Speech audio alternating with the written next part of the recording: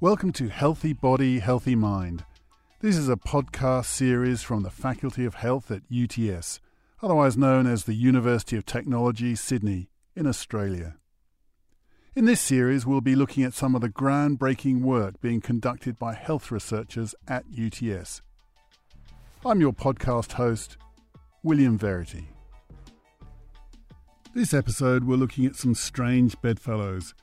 What happens when health and economics cross paths? Who decides how to spend our limited resources when it comes to treating disease and saving lives?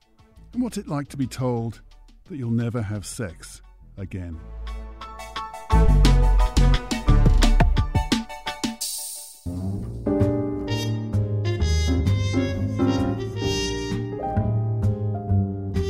I have a story I always like to tell, particularly students of health economics, of something that happened to me.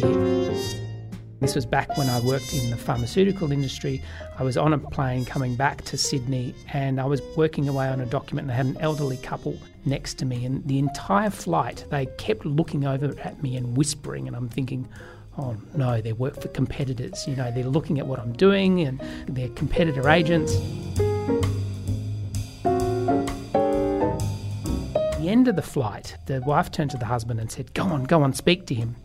He finally turned to me and he said, excuse me, but are you working on that drug for chronic myeloid leukemia? I said, yes, I am. And he said, well, did you work on it when it was funded? And I said, yes, I did. Can I ask why? And he said, well, our son had chronic myeloid leukemia and he was given very little time to live, and then he went on that drug and it saved his life.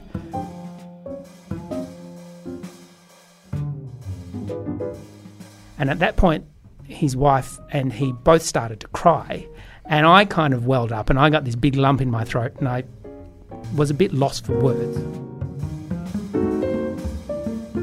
But it really just brought home to me, this is why I do what I do. I can help affect people's lives and I can make a difference to people who I don't even know. That gives me satisfaction. So yes, I love what I do.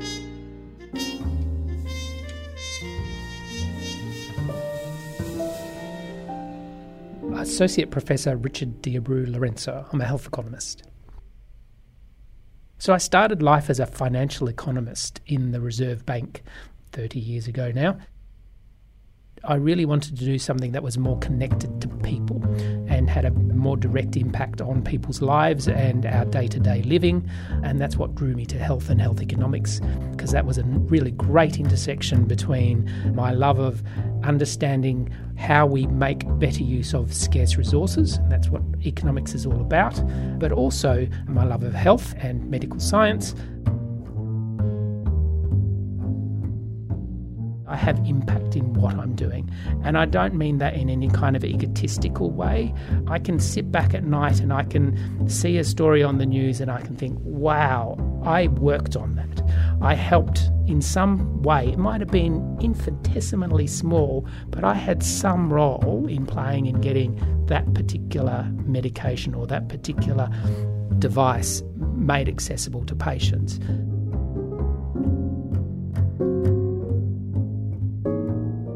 Predominantly what I do is to look at how we use our healthcare resources, our dollars, and see whether or not we can use them in a better way to provide healthcare, get people access to the drugs, the medical services and the technologies that they need to make them better.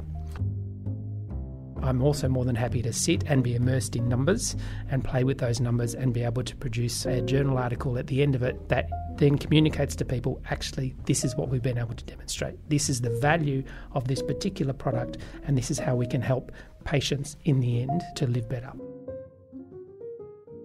I'm a data nerd, so a good day for me is where I get to work with some form of data collection or data analysis.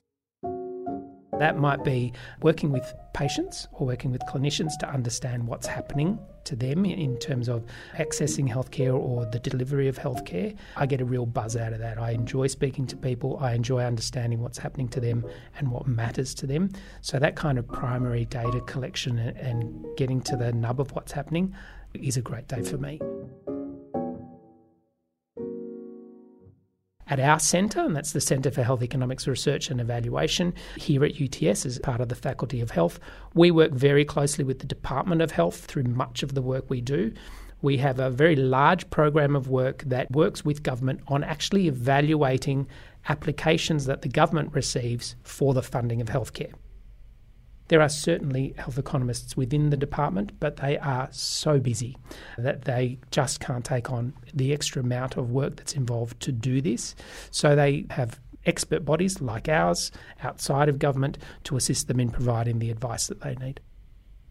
We're involved in a trial at the moment which is using a particular diagnostic measure, something called PSMA PET, and what it's doing is trying to use that earlier in the diagnosis of prostate cancer so that we can reduce the number of men who have to have biopsies of the prostate to rule out actually having prostate cancer.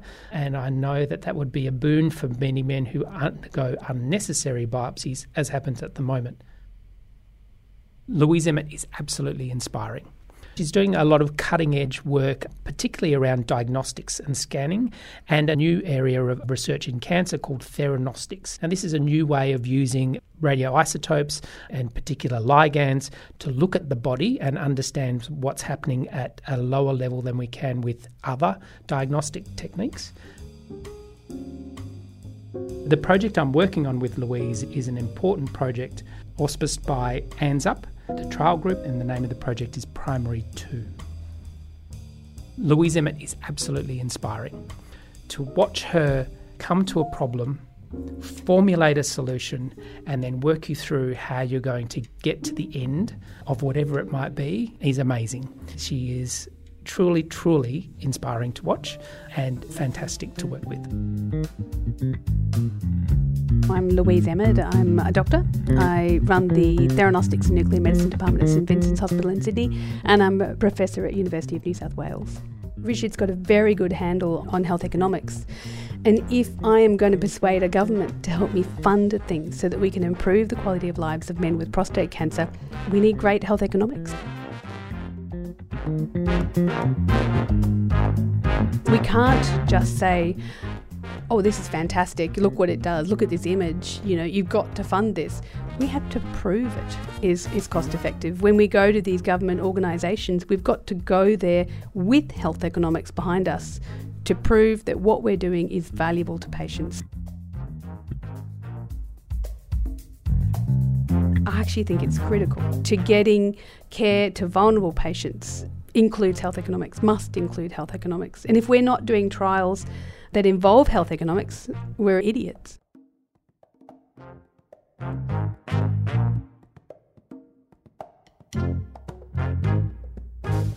Because when you introduce very expensive new technologies, you actually have to know that they're cost effective, and you have to know that they benefit the patients, that their patients' outcomes actually improve.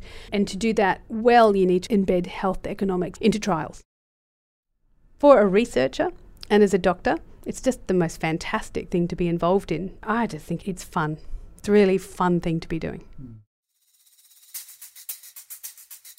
Richard and I probably have met almost exclusively on Zoom. So we meet in trial meetings, we discuss protocols together, we send a lot of emails.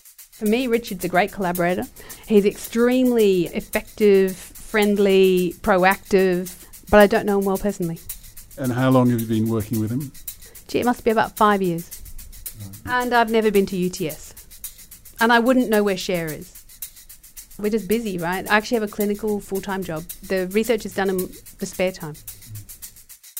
The first trial that we were involved in was the primary trial, which is about the diagnosis of prostate cancer. And then we're doing the randomised trial, which is randomised between whether or not a patient gets this new PET technology to help diagnose prostate cancer versus getting standard of care. Then we're both involved in a trial called DIPA, which is about de-intensification of treatment in men who have biochemical recurrence following radical prostatectomy. Then we're doing the NCP trial. So NCP is the randomised trial of treatment using standard of care versus treatment using the brand spanking new thing that we're doing. We were both also involved in therapy. So therapy is a trial comparing chemotherapy to this new treatment that we've been doing, and it was a randomised trial. I think that's largely the trials that we've been doing that have involved health economics with Richard.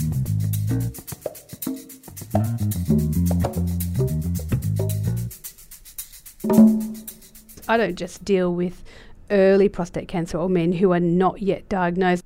I also deal right at the other end, which is men who are dying from prostate cancer or who have metastatic castrate-resistant prostate cancer, have very significant pain.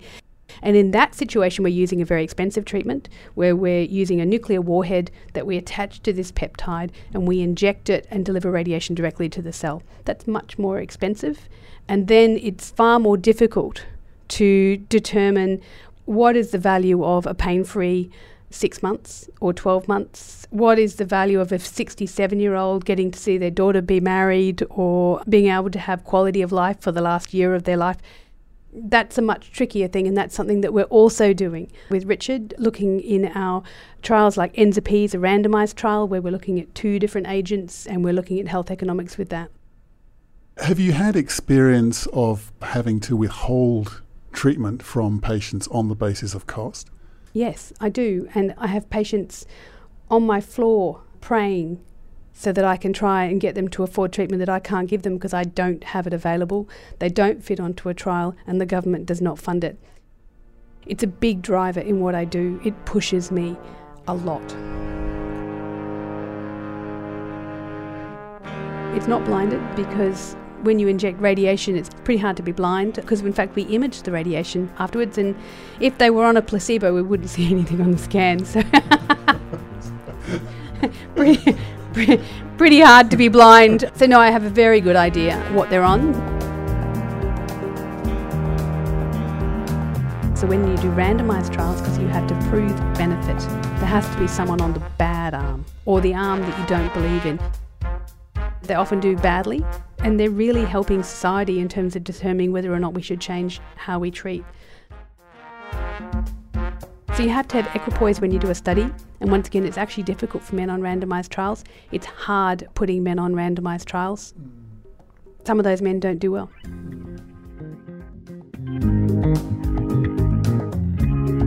I have the unfortunate habit of sabotaging my own trials.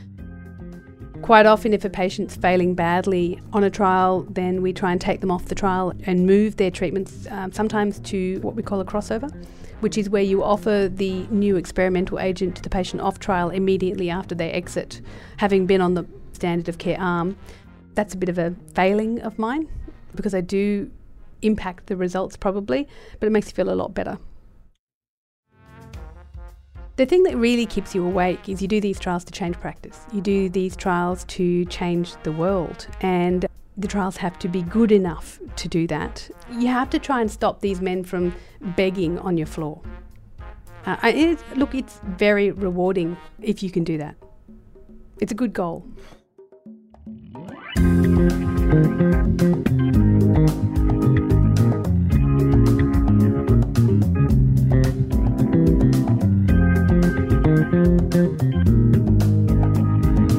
Yeah, there were dark times. Of course there were dark times.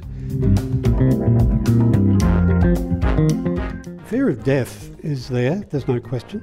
There is a fear of death, of course there is. There are times when you think about the consequences, you think about your relationships, you think about, can I still go to rugby on Saturday? It was the neurologist, and he said, I've got your results back. And there's a clear margin and it's terrific and I think you're going to be okay. 2 or 3 hours later, I had absolutely convinced myself that I'd imagined that phone call completely and that it didn't happen. So the mind works in strange ways. I'm Ray Allen. I'm the Deputy Chair of the Consumer Advisory Panel within a clinical trials group known as ANZUP, which is Australia, New Zealand, Urogenital and Prostate Clinical Trials Group. It's a cooperative trials group where trials into genitourinary cancers are conducted but instigated by the clinicians, not by drug companies, and so it does bear that mark of independence. I call it my Friday afternoon. I had an increased PSA level, and my local doctor did some other tests and packed me straight off to a urologist. Did the biopsy in the urologist's rooms, and he said, "You've got prostate cancer and we can't treat it conservatively." And I was in my early recovery phase, and my urologist had a bit of a sly grin on his face, and he said, "What are you doing in your retirement?" He said, "I think I've got something you'd like." From there, it's history. In fact, the following day at ANZUP Scientific Advisory Committee, their annual meeting, and that was it. From then on, I was suddenly a consumer advisor. I prefer to think of it as patient advocacy. Not directly advising people, but creating the environment by working on the clinical trials, giving suggestions early in the piece about how a trial might be work, or indeed what is important to people in their ongoing life. I knew nothing about my prostate, where it was, what it did. And I think I'm pretty typical of a lot of men and a lot of the people I know now who sneak up to me having had their Friday afternoon and ask a question about the diagnosis they've just had. I came to a fairly comfortable truce with it all. One, I decided to learn a bit more about it, and when I looked, there was plenty of stuff. I did that big weighing up of one's life, and I decided that this was not really much more, to me at least, than a broken arm or a whacked ankle. I had so many good things in my life. My life was so big. Thinking about sex at that age of 62 it's been fun, but it doesn't go on forever. And I think in reality I came to grips with the view that my life was just so big and so much happening and so many good things that I resisted the temptations to go and look at rehabilitation strategies, which are pretty awful.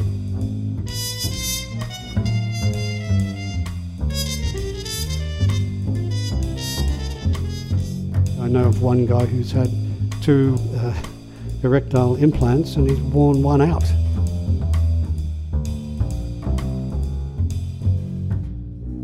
But I actually would describe an individual patient's health as their working capital, and that to me gives the dimension of health economics to the patient at a personal level. And I think I can sort of say, as a man of 72, the quality of life is a pretty important factor, and it comes into the weighting of what might be presented to me as a treatment decision. If you look at health economics, I see it as being generally viewed as a purchasing decision, a resourcing decision, and then very likely and unfortunately a rationing decision. The answer is you can still do an awful lot, and if it recurs later, well, something's going to get you one day. Life is going to throw some curveball at you at some point.